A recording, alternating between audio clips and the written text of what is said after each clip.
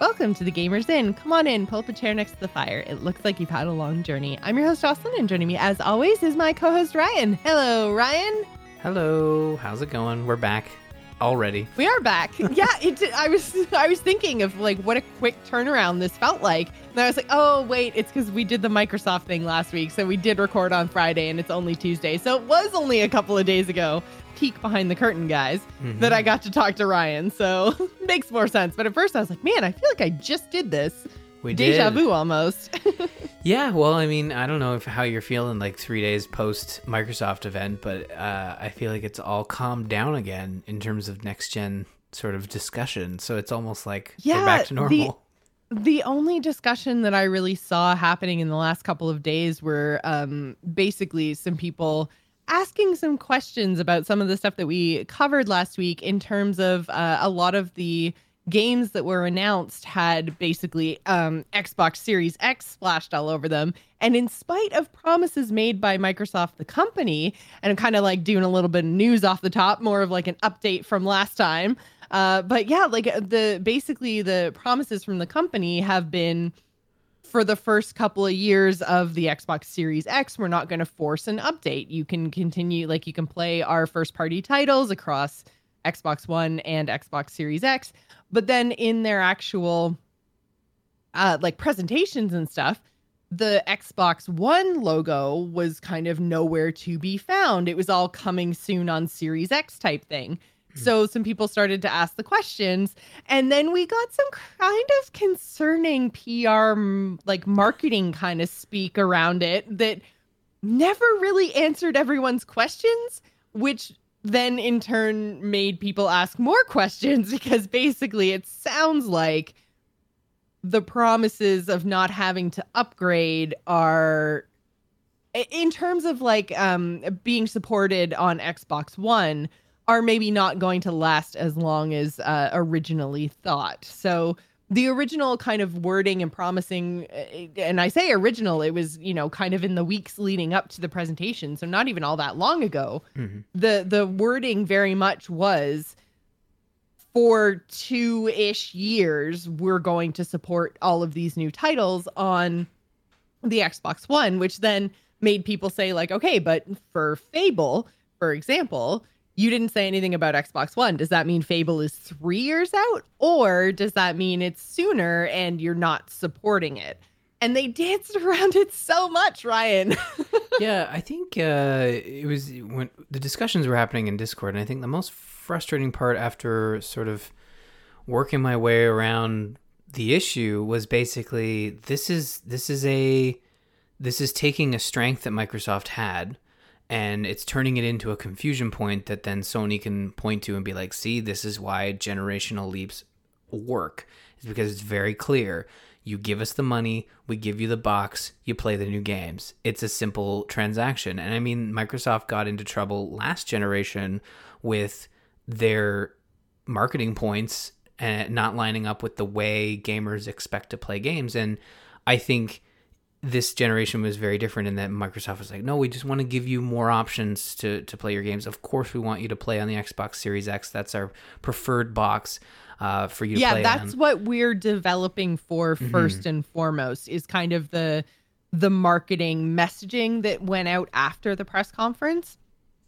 It was very much like, that's our next gen. That's what we're developing for. But they stopped short of saying, but don't worry, it will be available on the Xbox One as well, which is the kind of like pain point with a lot of people, because they're saying, look, all you have to do is come out and tell me I can play XYZ game on Xbox One and I'll be happy. Because that's what you're messaging before you started telling me all the titles. That's what you were telling me, is that I'd be able to play these games on either platform. And you can say that you're developing for your newest hotness of technology as much as you want. But what I want to know is, are you still intending to deliver on that promise that, you know, if I get the new hotness, great. But if I don't, I'm still going to have access to the games. Like, just confirm that to me with these specific titles in mind. And that confirmation never came. So people then are now like worrying about what is actually going to be cross-platform. And at first, I was thinking that because these things are getting PC support as well, that's what Microsoft maybe saw as bridging the gap and saying like, look, you don't have to buy the Series X right away. You can play these things on your PC, and that would help that 2-year time gap sort of thing.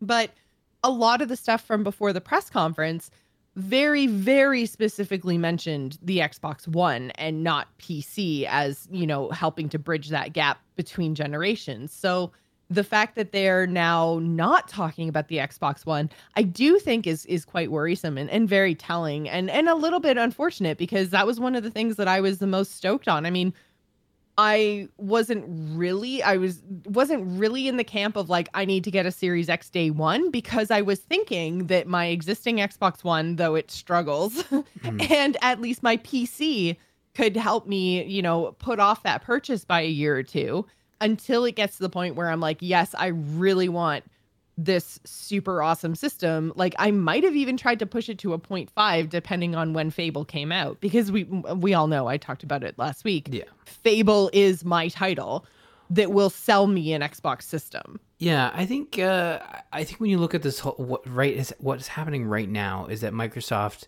hopefully is crafting a response, because I think what we've heard so far really tells me that they're not far enough along in development of Fable, Everwild, a majority of the games that were shown, to safely confirm an Xbox One release, because that's when you run into trouble of saying this is coming to Xbox One, and then you have people saying, okay, perfect, it's coming to Xbox One. I'm still planning to keep my Xbox One, and I'll get an Xbox Series X when I have to.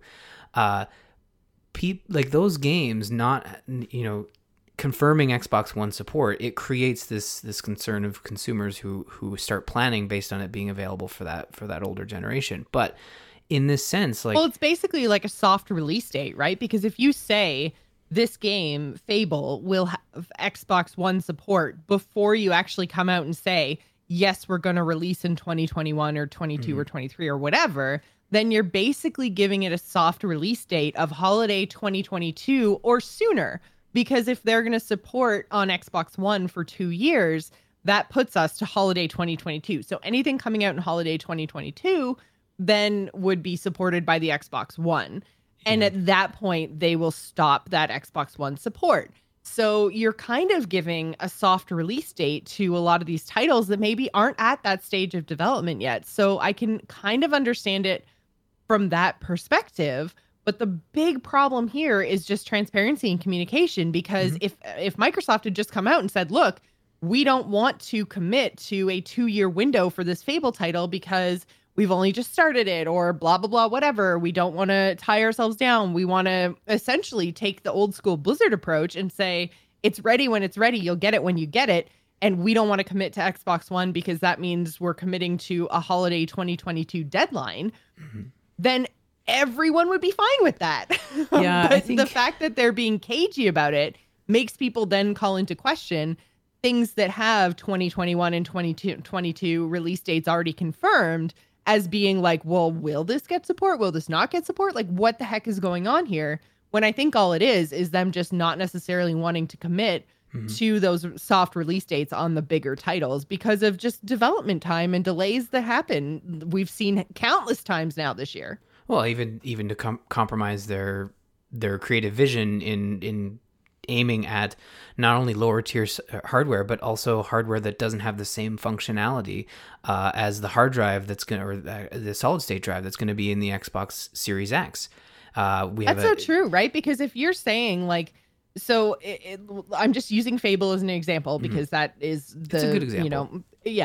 The one that it's the one that we kind of figure of everything we talked about last week. It's the furthest out. It looks the least finished. It's very teaser state right now.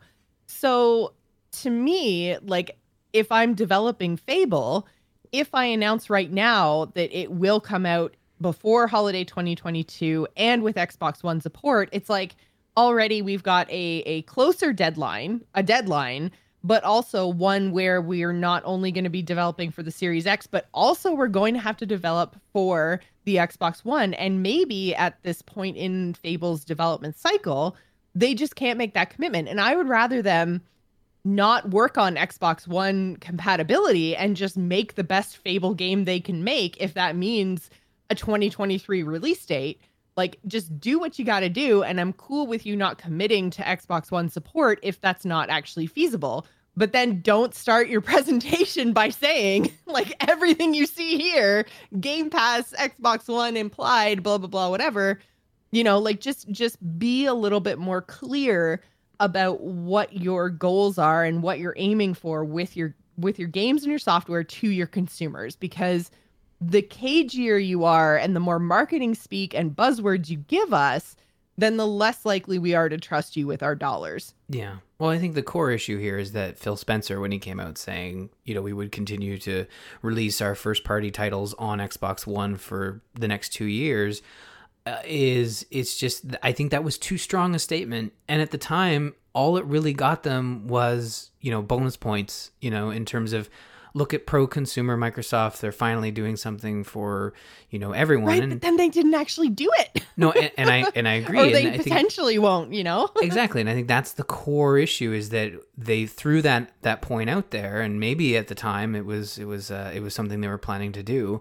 But throwing that out there created this situation where all you're doing is trying to collect goodwill, when really that announcement's just basically saying, like, we're not convincing anyone to buy an Xbox Series X with this statement. We're really just convincing folks to hold on to their Xbox Ones because they're already shuttering production for the Xbox One. The Xbox One X has been discontinued. You're not going to be able to buy it unless you find it on store shelves. Like I believe they had even confirmed that the Cyberpunk 2077 system was like the last one they were pushing off the shelf. Now you can probably go get an Xbox One in a used market or even new at a store. Like, they're still out there, but they're shifting. But they're no longer actively producing. Yeah, they're using their factories now to make the Series X, which makes sense, right? Yeah. So, I mean, you're sitting here and you see this, you see the original point. It was like, okay, perfect. For you and I, Jocelyn, it allows us to look at the current slate of games and decide, I am content playing Halo Infinite on my Xbox One or my PC. Or PC, yeah. Yeah, and wait for the next game for Xbox Series X. Because, like, again, with this confusion, I'm actually kind of happy that Fable is confirmed for Xbox Series X and PC only, because that means, without a doubt, they are going to be able to focus on making a true next-generation Fable game. Because I believe, like, when you try to target so many varying degrees of hardware, you do run into issues. And yes, the Xbox the product One is the going low tier. to suffer. Yeah, exactly. Like, even when you look at PC, like when they make PC games, like those games only run on a certain slate of hardware, and they look like butt if you go too far down. Like, if you go to a 7-year-old system and try to run a brand new PC game, it's either not going to run or it's you're going to have a bad time. Yeah, exactly. So, like, I think, not to mention, and I think you had said this in Discord, is that, the original promise, like, speaking about trying to get gamer goodwill on your side, the original promise at the time got them so much goodwill because it seemed so above and so beyond, like, supporting 2 consoles for even a year seems like a huge deal, right? The fact that, you're committing to everything in your first year of Series X also being playable on your previous generation. That's a big, big thing. So the fact that they were saying 2 years, like, that is an insane amount of time to be supporting 2 systems like that, especially when the Series X seems to be such a huge leap in performance that committing to a 2-year overlap seemed like a ridiculously large window. And yeah, it got them a lot of clout. It got them a lot of good press because it was such a huge promise. And so to see them, backing away from that potentially is very much like, I don't expected, I guess, because I'm just like, yeah, like, that was a ridiculous thing to promise. Yeah. Like, it was why would you top. ever say that?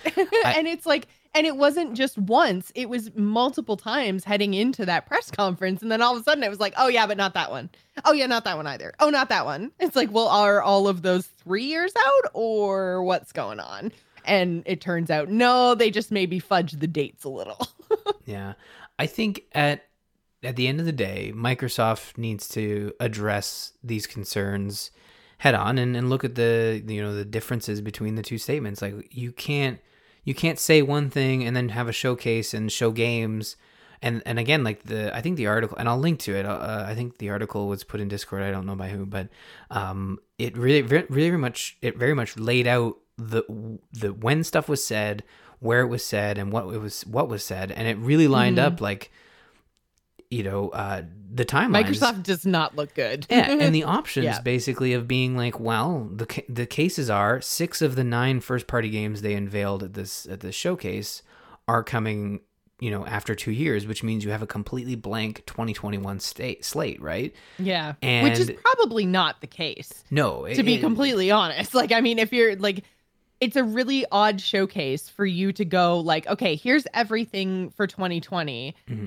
And then here's everything for 2022 and beyond, but we're just not doing anything next year in the first year of a brand new system. Like, that's obviously there's some stuff missing. And it's like, why wouldn't you showcase that stuff and just even like full stop it there, or, like tease with some logos or something at the end of your things that aren't going to be covered in your Xbox One, Xbox Series X crossover years. And do like a couple weeks later or something, do another presentation and be like, here's all of our like crazy beyond. This is the Series X. This is what it's going to be. Like just either make it 2 halves of a presentation or, but like make that split very obvious so that there isn't this crazy kind of confusion, because they must have things to showcase for 2021. Like they have to, right? Like they can't go from like launch window holiday 2020 to 2022 with nothing in between. Yeah, and I mean there will be another Xbox Series X event in either the near future. I mean Sony's rumored to have one in August. Xbox usually has their big event, I think, in September. They have X09. It could be late August. There's Gamescom coming up. There's still plenty of opportunities. Pre-orders haven't started yet, so there's an opportunity to correct this very clear error, because when it comes right down to it, it's when do pre-orders go live, and that's the time frame where everyone has that time to make that decision of what they're going to buy, come November, if at all. And I think that's where you still have time to correct this. And I think Microsoft and Xbox are capable of addressing these concerns in a way that maybe eases, some folks' concerns. And I think they'll come around to it. It's only been 3 or 4 days since it happened, but each day they go without kind of addressing it, without just the marketing guy. I think it's Aaron Greenberg. Yeah, there's or something. The one comment from the marketing guy. Mm-hmm. And that's unfortunate, because I think he's put in a position where he probably doesn't have the information or the clearance to share the information that would address this. And right. I think what he said makes perfect sense to me as someone who's worked on projects like this, where it's like, right now we're targeting a specific platform, and that is our console. And as we have committed to within the next 2 years, like we will look at PC and we will look at Xbox One, for the Xbox One being for the next 2 years. So again, like Xbox One's probably on the table for all those games we saw, but it's just not something they've gotten to yet. It's not necessarily the priority, or Exactly. Like Halo Infinite was confirmed for all these consoles because they know it's launching in now they confirmed it a year ago, but at that point the Xbox One was still very much a thing, right? So I think Halo Infinite is very much a game that feels like a bridge game between the 2 console generations. Right. We've seen that before. And those games do, they do okay. They suffer in terms of targeting multiple platforms, but outside of that game, we really don't know what all these other products look like. I mean, an open world RPG from Obsidian that's brand new, built from scratch, like that's going to take years. Most of those games, to me, I assumed late 2022, possibly early 2023. Like none of them looked, outside of maybe Forza. Maybe Forza is going to come out, and I mean that's where you probably run into the issues of like, what does that game look like? Running on an Xbox One. But I'm like, these concerns aren't troubling me, because I probably wasn't going to buy an Xbox Series X at launch anyways. And that's the core thing, is like, this problem isn't going to change those folks' minds who already weren't buying an Xbox Series X. It sucks. It's a bad taste in my mouth, but at the end of the day. Yeah, I think you're right. It's probably a small subsection of the people who are going to buy the Series X anyways that made that decision based on this 2-year window. It's more along the lines of a consumer trust issue, right? Yeah. Like it's the I kind agree. of thing where, if you ever do get into a situation where a future Microsoft promise, whatever that promise is going to make or break your decision to buy one of their products, whatever that product is, then, maybe this situation is enough to give you pause and go, you know what? I'm not going to pre-order that thing. I'm not going to invest now because I'm not 100% sure that they're actually going to follow through on this promise. So I think, again, it's more of a brand issue, a consumer trust issue. And, we'll have to see how it actually shakes out going forward. But I think really what they need to do is just be transparent about their plans. And the sooner that they do that, the better. So let's be transparent about our plans and talk about what we're playing. And we will have more news at the end of the show. But yeah, Ryan, you had a chance, speaking of Xbox, to try out Carrion on Game Pass, right? Yes. And speaking of Xbox Game Pass, yeah. And this goes to show, like, Microsoft, when they make a promise, it sometimes takes time to notice that promise, coming to be, because with Xbox Game Pass, they've said, here are all of our games are going to launch day and date on Xbox Game Pass. And that seemed like a crazy promise at the day. And now we've had it for multiple years, and it's still crazy when it happens, but here we are. Carrion, which is not a Microsoft first party game, but it is a third party game that they added to Game Pass on day one. I also love the fact that Xbox Game Pass will occasionally get these third party indie titles, day and date. I think they call them like Xbox IndieWire or something. I don't know. ID at Xbox or something. And Carrion is a very unique game. It's available on Xbox Game Pass as well as Xbox Game Pass for PC. It is a reverse horror game where you play as the tentacle monster that is writhing through a scientific laboratory trying to escape. And it's I'm so curious about this game now because I mean, I don't love, like, you guys know, I'm not a huge fan of just like the 16-bit, 32-bit, 8-bit, whatever, like pixel art type things. I think like Kindergarten is one of the only games that has ever been that kind of 8-bit style that I've really gravitated towards. It's not my jam. So that was kind of off-putting with this game from the get-go. And I was like, no, I'm good. Like, I'll pass. You can talk about it. But just like the concept, because I thought it was like a normal horror game. I thought you were like playing the scientist trying to kill the monster. And I was like, meh. But just the idea of like you being the monster and the scientist being like the bad guys, like trying to murder you, like that's a fun, cool concept. And the actual, as much as I don't like the art style, though, it is chosen by indies quite often just because it's just straight up easier when you have a small budget to use like an 8-bit style than it is to do like full character animations and what have you. It looks really cool. I was surprised how cool that like crazy big red tentacle monster thing looked as it was like navigating through, I guess, the labs. Mm-hmm. So yeah, it is it's not like a traditional pixel art. It's kind of it feels like they've crafted a game and then they've painted over it with this very pixely brush. Like it's got that. When you kind of think of like pixel art and you think like what it looked like in the 8-bit and 16-bit eras, but they've HDified the pixel art, so it's still like a pixel-esque, but it's very much. I found it looked better than what you would normally attribute to a pixel art game, where it's like very much this is pixel art, but this felt more 3D-esque version, but still very much in that vein. But yeah, you play as this monster. You don't get a whole lot of backstory outside of you're in this laboratory and you're this red goopy looking monster, and you're kind of you start off small and you're trying to escape. I'm guessing I did finish it, so yeah, you're trying to escape. And you start off by... I was like, Ryan, did you play the whole thing to completion, not knowing what your main objective was? I just figured out we're here to eat some people, right? Like, let's just be honest. We're here to consume. No. yeah, it starts off very much where you are just trying to stay alive because you are this small little monster, and you've got like 5 sort of chunks of health, and you the traversal is really cool. And I was worried from the get-go, like, how is this going to control?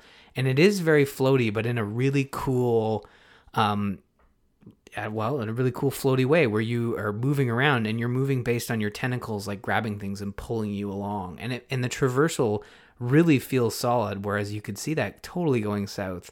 Where it looked really cool. Yeah, the way they designed in the videos awesome. and stuff, like it looked like you really were a flowing mass of flesh and goo. Like like I don't know how they got that across, but it really worked. Yeah, they nailed it. I really think they nailed the way that the monster traverses and just the way the monster will sort of pull itself along. And you do control, so the controls are basically you move around, and then there's like a roar option which kind of works as echolocation but also will startle the humans in the area. And depending on the type of human, if it's just like a lab coat guy or a guy with a gun, they'll kind of the lab coat guy will run away and try to find a hiding spot. The guy with the gun will kind of back away. And then there are these like soldier types that if you roar, they'll come looking for you in whatever opening. So enemies will react in very different ways.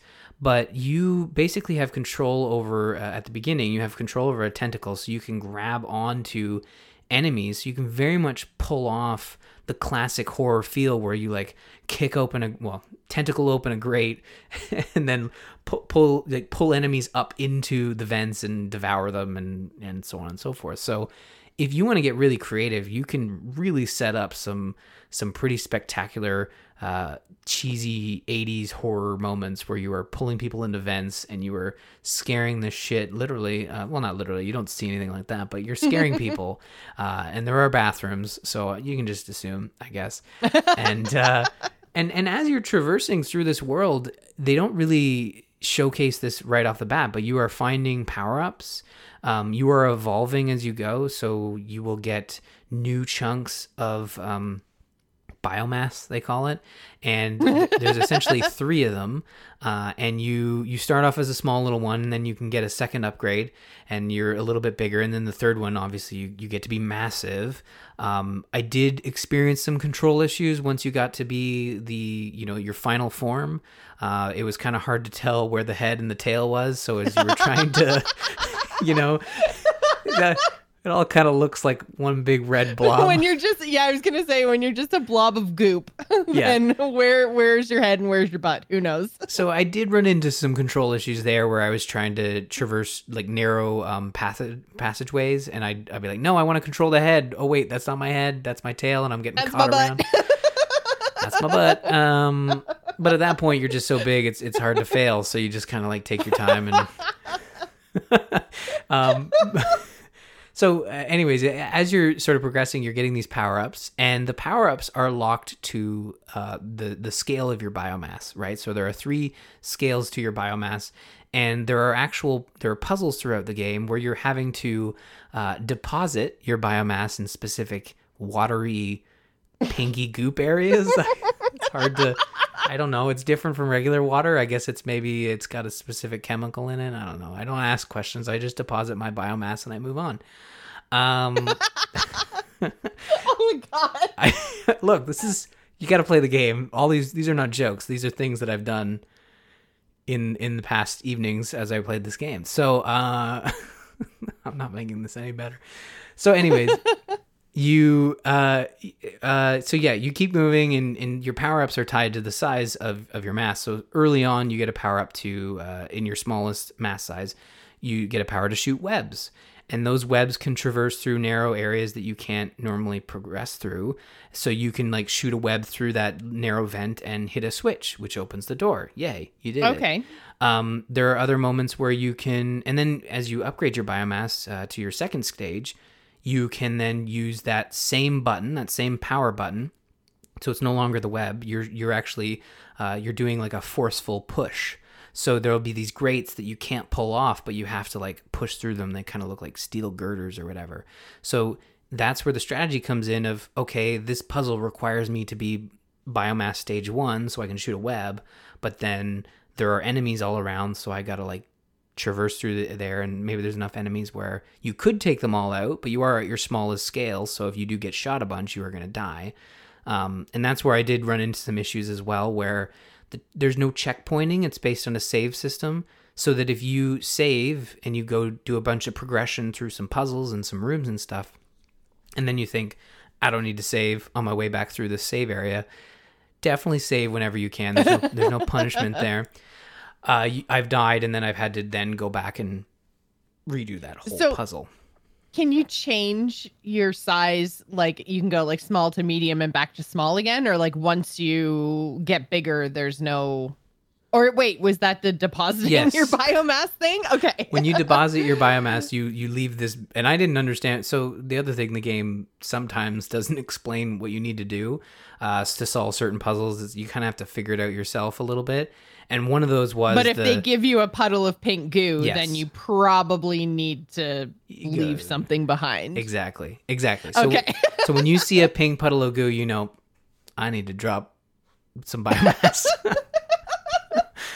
This is okay. I did not anticipate this, but I'm enjoying it nonetheless. These are always my favorite game reviews that we do. When you play something that you think is just totally innocuous. I didn't think it was normal, but and then and then by the time we're done talking about it, we're just in these fits of giggles, mostly just me, because of your ridiculous like explanations of stuff. These are all words in the video game, and they're all words in the game and everything, and I just losing my shit over here. But yeah, so you can deposit your biomass, which brings you down from a medium scale to a small scale, and then you can then eat that deposited biomass again and then become bigger.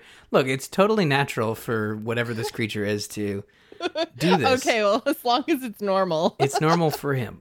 Her, I'm not sure, but it's normal for the blob. It's normal for the blob. And again, like you've never played anything like this, and they capture it so well in a way that they really take this unique idea and deliver on it in so many different ways, that it's a short experience. It's about 4 hours, and really the core issue I had with it is that there's no map. You really get that Metroid feel where you're getting power-ups and then using those power-ups to progress further. And I know there are power-ups that I missed, but to then go out and try to find them and get lost in this world could be pretty frustrating. And without a map, I feel as though, and I did just this. I just progressed down the critical path as best I could, because without a map, it's tough to get around. You could go like super old school and just have a piece of paper next to you, and just every junction you get to, you're drawing like I went up or down, or there was a left option I didn't do and I chose the right path. And I feel like just from screenshots, you could probably like sketch it out. But I agree, like in-game maps, it's just this one of those like quality of life things we've kind of grown accustomed to. Yeah. And again, like with a map, it really just... It would have encouraged me to go back and find, I think I missed like 6 power-ups. So these optional power-ups you can find that in my experience, the 3 I found would just increase the amount of tentacles you can use to grab things and grab people.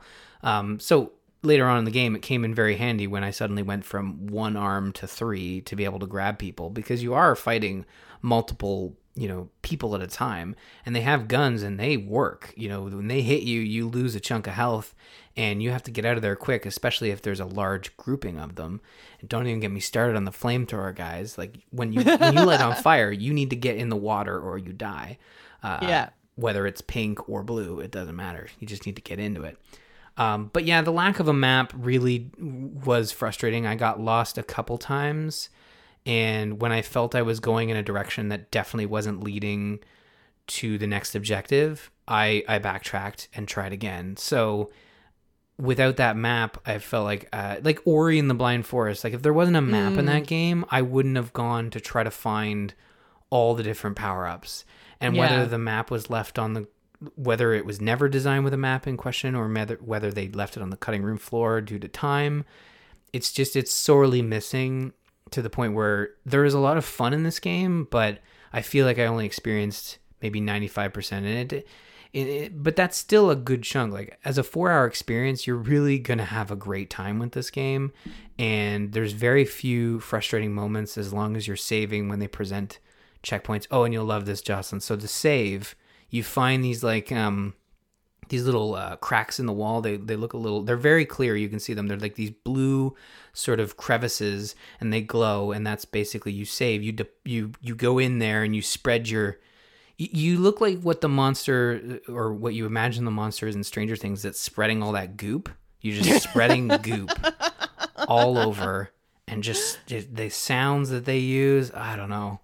It's but that's how you save your game. That's how you save your game. You just crawl into this little hole and you just shoot red stuff all over. Shoot your goop. Shoot goop all over. Just oh man. It's like a like that silly string stuff. Oh yep. Yeah. It's kind of like that, but mixed with spilling stuff. like That's totally what I had in my head. Yeah. So again, this was Carrion from the Xbox Game Pass. So I'm assuming it's also available other places, like Steam and stuff. It's on Steam. It's PS4 and Switch as well. But like I would highly recommend. I mean, it's on Game Pass, so it doesn't feel like cheating. I was gonna say, like, if you didn't have Game Pass, would this be worth the price of admission? I don't know how much it is off the top of my head. I don't know how much it is. I think if it were under $20, I could see myself getting it. Yeah, for a 4-hour experience. Apparently, it is exactly $20 American. Oh, there you go. So I mean, I think that's a solid price. But again, I think when it's on Game Pass, you have, it's so unique that I think if you were looking at this and saying, I don't know if I'm going to enjoy this. With Game Pass, it's a no-brainer. There's so much on there that you can just sub, and if it's a dud for you, then there's so much else there for you to enjoy. But I think it'll be good. Yeah, like Sea of Thieves. Plenty of games. There's plenty more on there. That's just Sea of Thieves is so my jam right now. But I did take a break from Sea of Thieves to play some Paper Mario, and by some I mean almost all. I'm now at the point in the game where I have defeated 5 areas, I guess. So I'm basically at like end game boss encounter ish. And Ryan, you've been playing it too, so we're gonna do a spoiler-free discussion. Although I will say, there's not like the spoilers. I feel like in Paper Mario aren't necessarily the overall story. It's more maybe in like the quippy one-liners, because like I found myself laughing so much at this game. I just couldn't stop. Yeah. No, it's really funny. I as I'm playing it, I'm taking these screenshots and videos, and I'm like, okay, I'm gonna post that later when I'm playing it with the kids, so they don't like it when I stop playing the game and try to write a tweet with the Joy-Cons or whatever we're playing with at the time. But yeah, it's the writing is superb. I think that was the one thing I was concerned about, is I didn't feel like the last Paper Mario game I played, which was Sticker Star, really held up its end of the writing side of Paper Mario, the Paper Mario we know and love. So I was pleasantly surprised that Paper Mario has excellent writing. I mean, when you do a facts joke and you nail it, I mean, that's pretty good, right? Oh yeah, it's so good. And I mean, like, there was because there are many different collectibles in this game, and there's like a museum where everything is displayed. And one of my favorite parts has been almost like unlocking all the concept art and stuff. But one of the collectibles in this game are the toads. So they're all like crumpled up and hidden all over every map. Like sometimes you can be in a room and there's like 5 toads hidden in one room, because they're literally everywhere. There are hundreds of them to find. So one of them, because it was still fairly early on in the game, so I was still just walking around, and, you know, I've got a big hammer and that's kind of cool. So I was just randomly whacking stuff, and I walked around a corner into like nothing, and I was literally just like pounding on everything with my hammer, and then all of a sudden a toad pops out and goes, "Oh, thanks, I knew a completionist would find me sometime," or something like that. And I was like, it was like, it's like fourth wall breaking, but in an absolutely hilarious fashion.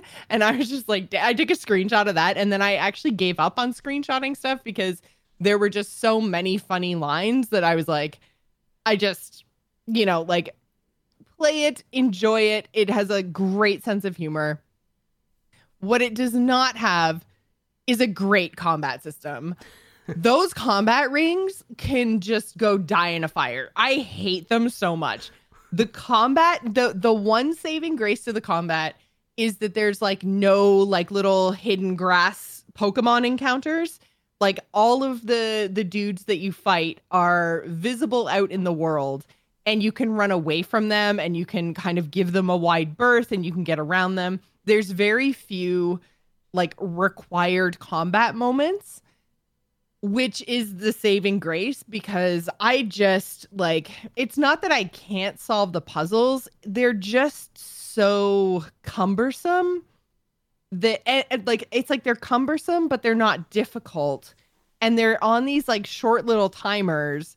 So it just, I don't know, the combination of the three is like anytime that there is maybe a little bit of a more difficult combination, then I've got the time pressure and then the cumbersome controls, because like the rings, no matter which way I move my joystick, they just never seem to move the way I think they're going to move, which especially once you get to the point of like disappearing enemies, which happens later in the game, it gets really frustrating because you're like, okay, I have to move like the third ring 4 spots around counterclockwise or something. And then all of a sudden you spin it like 2 clockwise. You're just like, oh my God. Okay. So now wait, that was 4 this way. I accidentally went 2 this way. So I actually have to go 6 back the other way. And like, it just it gets really, really frustrating. And I'm just like, I personally really liked the way that combat was done in the Thousand Year Door. And it was just like, you had enemies, you were up on a stage, you had to like hit stuff in a row and like choose from different abilities and items and stuff, like, and that combat was fine. Like it was very traditional, like turn-based, and now this is kind of like turn-based combined with like a puzzle solve in just the worst way. Yeah, I think I'm still early on, so I'm still in World 2. I'm playing with the kids, so we're progressing a little slower. I've gotten to the point where the kids are like, they want to play the game, and now if I try to move ahead of them, they'll know exactly where we were, and they will give me hell. So we're playing, and it's like it's slower. one save per profile, right? So you can't even like make another like copy of your save game or something and just play on your own and go back to like a kid save. No, I wish I would totally do that if I could, but I can't. It seems, yeah, you're right. It is tied to the profile, and we haven't. I don't have the kids on the Switch yet. Although maybe this is enough reason to set that up for the next game that comes out that they want to play. But you're too far in now. For Paper Mario, yeah. I mean, although, yeah, I don't know. We're only World 2, but I think what with in terms of combat, the rings to me feel like they wanted to do something different, but keep the traditional sort of Paper Mario combat, which is the action timing to do extra damage and stuff. And they do offer shortcuts to skip the ring challenge by throwing coins, but then when I do that, I get yelled at by my daughter. She says, "That's enough!" Like, literally, we're playing, and Ashley's on the couch, and I'm paying these toads. I save them to help you, and then I'm paying them. And then they're you think they would just help out of their goodness of their toady hearts, right? You think so, but supposedly they need to be encouraged, as they put it. So I'll give coins, and Abby will be like, "Hey, you're not too much." I'm like, "We are swimming in it. We got like 12,000 coins." She has no concept of the total. That there are many gold things flying at these stupid little toads, and she wants to keep them all. Like, what's your plan with these coins? You're gonna retire and go to? Yeah, that's my school. That's my college fund. Dad, stop. Yeah, you can go to the Mushroom King. If I could have gone to the Mushroom Kingdom for anyways. University. Maybe you could have. I didn't hang around with that crowd. But yeah, I think the combat with the ring system, they tried to do something to make it so unique. They didn't quite think. It's the classic Jurassic Park gif, right? Of like they tried to build something, and I'm going to butcher it, so I'm not even going to continue. But yeah, the Ian Malcolm quote. Exactly. Everyone knows, except gif. you, apparently. Not the one where he's breathing without a shirt on. Not that one. The other one. You know what I'm talking about. But that one's great too. It is pretty good, especially what is it when you know exactly what I'm going to describe. When Dr. Grant is like, yes, yeah. Anyway, I know what you're talking about. Paper Mario. I think that they put this system in and they were thinking like, oh, this will be fun. And I will say early on, I found the fun there in setting up the rings. But when you do 3 to 4 combat scenarios in a row and you're having to do those rings every single time, I mean, even if you try to find that fun, eventually it's going to get grueling. And I think that's where the struggle is between you and I. You're much farther. You've done all of these battles. I can't imagine having played this game since launch. You know, what was it? Was it last Friday or was it 2 Friday? No, it was last Friday, right? It was last Friday, yeah. Oh, wow. Okay. So it was last Friday. And I can't imagine having like done all of that in that many days and having to go through that ring thing every single time. And sometimes the puzzles are easy. Sometimes the ring thing is, I got 2 moves. I move this guy down and I move this guy to the left and we're good. And it's really quick. But then other times they stump you and you're sitting there and you're like, how do I figure this out without failing? And I don't know. I feel like they shouldn't have leaned in on the ring thing so much. If you kept it just for bosses, I think that would have been good. Well, and that's the thing. So like then the boss mechanic kind of works in a similar but different way for the majority of the boss encounters, because you're still given those rings, but it's not like the like 3/4 view. It's like a top down view when you're figuring out the rings. And you can actually like pay the toads for like a preview of where you're going to end. And that makes the ring mechanic almost just trivial because you're not doing any guesswork. You're not having to like chart your path and then think, okay, but what if I spun this ring, and then you spin it and then you're like, okay, and now you chart your path again, like just to double check sort of thing. Like you're not wasting that time because you have like a little, this is where Mario will end up from the toads. And it just like, it's just such a useless and trivial mechanic at that point. So it's like they couldn't give you no timer on the combat because then you just get it perfect every time, and then what's the point? Mm-hmm. Like, but the timer at some points is frustrating because it's just a clunky mechanic in general because of the 3/4 view, and the top down view is slightly better, but again, it just feels so clunky in so many ways in so many places. And I found like to speak to the combat a little bit more, is one thing I really liked about Paper Mario was that there were quite a lot of like, the further you get in the game, the more different the challenges become. So you have some boss fights that work in different ways that still potentially like utilize the rings, but not quite the same. You've got, just different sort of encounters. You have like different kinds of puzzles to solve and different ways to work your way through the worlds that are all really interesting. But it's like they had so many ideas that every single time you come across it, it's like, okay, I'm in a new boss fight. So it's like tutorial mode all over again. And then, now I need to unlock the shrine of whatever. And again, you're back in tutorial mode because this has a different kind of puzzle or whatever. And it felt like throughout the entire game, all of these different kinds of puzzles and encounters and stuff were interesting, except it felt like I was just always playing in a tutorial. And I was like, okay, but now, move on, combine these things, bring them together. Like it just seemed like a little bit of like a jumble of all these different ideas. And it was like there were vehicle mechanics, there were, like puzzles to solve, there were things to move around, there were bosses with crazy one-shot abilities, there were bosses that required, that would give you 3 or 4 options that required one specific one at one specific time. And, like there was a little bit of trial and error, but in the end, it just always felt, especially with in the boss fights, they put like little hints on the board that if you can run across them, then you give hints, and it's like, make sure you do this thing. And it's basically like the answer to the boss. Mm-hmm. And it felt like, again, there was like no middle ground between this like tutorial or total failure. And it's like I would have liked a little bit more, like a little less hand holding alongside a little bit less severe punishment, you know? Because like there were a lot, especially as I got later on in the game, it seemed like there were quite a few mechanics that were like, if you fail this mechanic, you're just gonna die. And I'd spent so much time like buying my accessories to get my guard up and, you know, like finding the secrets to increase my health. And then it's like, but if you put one shot mechanics in the game, then all those things that I've been earning and building towards in terms of my gear no longer matter, because it doesn't matter if I have 20 health or 200 health.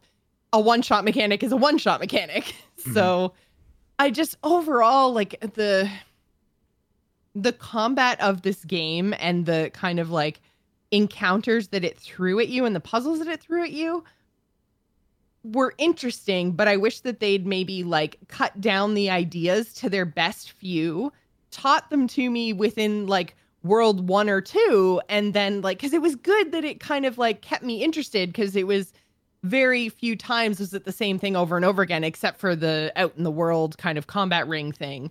But anytime I was in kind of any important story moment, I was doing something different, which was cool. But then it felt like this perpetual tutorial because it had to teach me this new encounter that had come out of nowhere and what I was supposed to do. So I don't know, like I'm so on the fence between like the variety was awesome, but at the same time, like maybe reuse some stuff so I could come in with some sort of recognition and go, oh, okay, this is what I have to do, but now it's ratcheted up because they added this new layer or something. So I don't know in the end how I feel about Paper Mario, but I do know I couldn't put it down because it was freaking hilarious and it was absolutely gorgeous. Like I wasn't a huge fan of kind of like the ripped paper look of it, but I really loved the environments that they built. And somehow that water is like the best water that's ever been in a Nintendo game ever. And it's in a Paper Mario game. I'm like, you definitely could have done like the traditional like waves cut out of flat paper and that would have been fine because it's Paper Mario. But no, they went for like full on, looks like they poured a big puddle of water onto it, like realistic Sea of Thieves level water. I was just like, why? Like, what is going on? Yeah, no, it was so weird.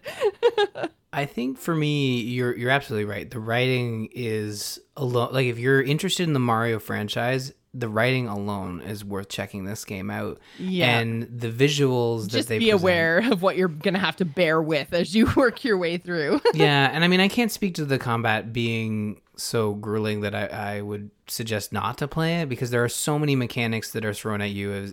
Like you can skip the ring thing by dropping coins on puzzles that don't immediately showcase the answer. I think that's totally possible. It is. But then like, so my problem with that is that like you're totally trivializing your entire combat system at that point, right? Because either it's easy enough that you can figure it out on your own with 1 or 2 moves, no big deal, or it's challenging and I don't have time for it and I can't be bothered, so I pay the toads. And then it's like, well then, okay, if it's either so easy that it's trivial or so hard that I just pay the toads to make it trivial, then why is the system in the game at all? Sometimes it's fun. I mean, it's hard to say. Is it though? And that's just it. Is it though? I think sometimes it's I am fun. in the strong no camp. But again, I've played all the way through now, so exactly. I don't think I'll have very many combat ring puzzles because I'm pretty sure I'm within striking distance of the final boss. So yeah, I think it's just, for me, like once you get past that ring puzzle, whether you do it through paying the toads or you brute force it or you recognize the situation right away and you fix it, I'm not saying it doesn't become tedious, but once you get through that and you get to do the traditional Paper Mario combat, it's a lot of fun. I love that, time-based combat. I really dig it. And depending on how many monsters you leave on the board. Though, is that I found there wasn't enough of a bonus for me hitting my perfect timed attacks. And I don't remember how much of a bonus there was in like Thousand Year Door, but it's like if I don't push any buttons whatsoever, I do like 20 damage. And if I'm pretty close, I do 21. And if I'm almost perfect, I do 22. And if I'm absolutely perfect on timing, I do 23 damage, which 9 times out of 10 doesn't actually make the difference between killing the enemy or not. Like a lot of times I found like the hammer or the boots that I chose either would kill my enemy in one shot or wouldn't. Like that extra, I guess, finesse, those bonus points weren't a make or break kind of a move. So I ended up just like picking my strongest boots and letting the game jump for me. Yeah, I think and that's the thing, if you're picking your strongest boots and you're doing the puzzle perfectly, doing the puzzle perfectly gives you the 1.5 damage bonus, which for most enemies, and I know this because we'll one-shot them. Yeah, I know this because my kids are doing I line them up and then the kids do the combat and do the jumping. Yeah, they get to do the fun part, and trying to get them to do the lining up is not fun for me. I mean, if I had trouble with it, I can only imagine your 2 and 4-year-old. Yeah. They Caden wants to try, like, and he often will, but mostly what he'll do is he'll just move some stuff around and then he'll fight, and it's just a longer battle because you're not lining them up properly. Part of lining up the enemies with the rings is to progress, or is to set up the attack in a way that you're going to clear in one move, because if you line them up properly, you have enough actions to take out the enemies before they even have a chance to come after you. So in the Paper Mario franchise, like, that's completely different because it used to be turn-based, but they throw the rules out. They usually it's all a puzzle. They give you enough moves to take them out in one go for normal. In one attacks. go, yeah. But I mean, it's just I think there's enough good in the combat to still recommend the game, but only because of the visuals, only because of the Mario, esque stuff in it, and only because the writing is so good. And the exploration, I've really loved collecting everything and finding the toads. Me too. And like finding all the secrets, like finding the collectibles in the chests and stuff. Yeah, like I've really thoroughly enjoyed everything else in Paper Mario, which maybe I shouldn't have harped on the combat so much, but the only reason that I did is because it's just such a big part of the game. But I did really enjoy like all of the exploration, the puzzles, and just like all the extra stuff that you kind of had to figure out. I really enjoyed those moments. So I think it's definitely worth picking up if that's your jam. It's not like 1,000-Year Door 2, but that doesn't make it a bad game. I think it's a great like standalone type entry into the franchise. I love the characters. Like I think this is a good game, and I think it's getting a bad rap because it's not like 1,000-Year Door but new. So, but I think it's great. I did have a really good time in it. So I'm interested to see next week what your thoughts are, like having progressed through it further and, like having to do more of those combats and seeing some of the stuff that they introduced to you. Like, I mean, even the like mini boss encounter that I had before, like the final boss, was something like totally, completely different than anything else that they had done throughout the entire game, to the point that I was like, wait, is this a boss? I think this is a boss. Like it was really neat. So I'm interested to see your thoughts, like once you get a little bit further into the game. Yeah, we're gonna keep going. We're at the point now where the kids are so invested in it that we're having to use it as if you don't start listening, you don't get to play Paper Mario. And I'm sitting there like, I gotta kind of play this game for a but show. Yeah, I gotta play. Yeah. But I guess but you do not want to incur the wrath of Abby. No, she comes in and all those coins are gone. I'm gonna be in trouble. So it's one of those things where we'll keep moving with it, and I think the pace at which I'm playing is probably the reason the combat isn't quite bringing me down. But I do sense it, because again, there are moments where I think today where it's like, oh, we have to go, it's bath time, but it's like I keep running into these enemies to try to progress to the next save point. And it's the same thing, like set them up, you guys knock them down. Set them up, you guys knock them down. And really, there's just not enough variance in the puzzles outside of it being just too difficult to solve. that I throw away college funds just to get it done. So, yeah. Fair. Well, speaking of throwing away college funds, you can head to patreon.com/thegamersin if you like what we do and you'd like to support the show. We want to say a very big thank you to our July patrons, Will and Parker. Thank you guys so much for supporting the show. Again, that is at patreon.com/thegamersin. One more really quick news story before we go tonight. We do want to tell you guys to check out The Witcher Blood Origin, which is a spin-off series that Netflix has now announced. It's a prequel. I'm excited because, I mean, there's not going to be Henry Cavill, which makes me a little bit sad, but he's working on Witcher Season 2, so I can only get so much Henry Cavill, right? Yeah, I mean, if you watched him build that PC, that should have at least sufficed for that was a glorious video. It just made me all kinds of happy. I watched that video and I just felt his pain when he realized that he put the cooler in upside down, and I'm just like, that is totally a Ryan move where I would do that and then just like oh my god, I can't believe I'm sweating here, like putting this PC together, hoping I do it right and I don't break it. And then he puts the cooler in upside down, and I think the video is even like, I gotta play some games. I didn't do all this just to take it apart again. And I totally respect that as a fellow PC gamer. But the one thing I saw about this that was interesting is someone made the note that Netflix's answer to Game of Thrones is going to get a prequel before HBO gets around to making a prequel to Game of Thrones, which I thought was quite fitting. Yeah, this is exciting. More Witcher.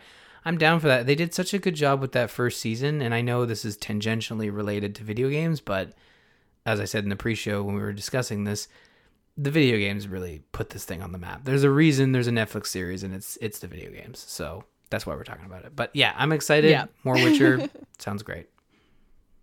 Yeah, me too. So if you guys want to share your Witcher excitement, you can do so by joining our Discord. It's bit.ly/TGI Discord, because I'll go nuts for it. If you're going nuts too, come and join the conversation. You can also visit us on the web at gamersinpodcast.com. You can follow us on Twitter. You can find me, Jocelyn, at Joss Plays. Ryan is at R. Murphy. And don't forget to follow the show at The Gamers Inn. Thanks for staying at The Gamers Inn. And remember, tune in next week. Bye, everybody. Bye, everyone.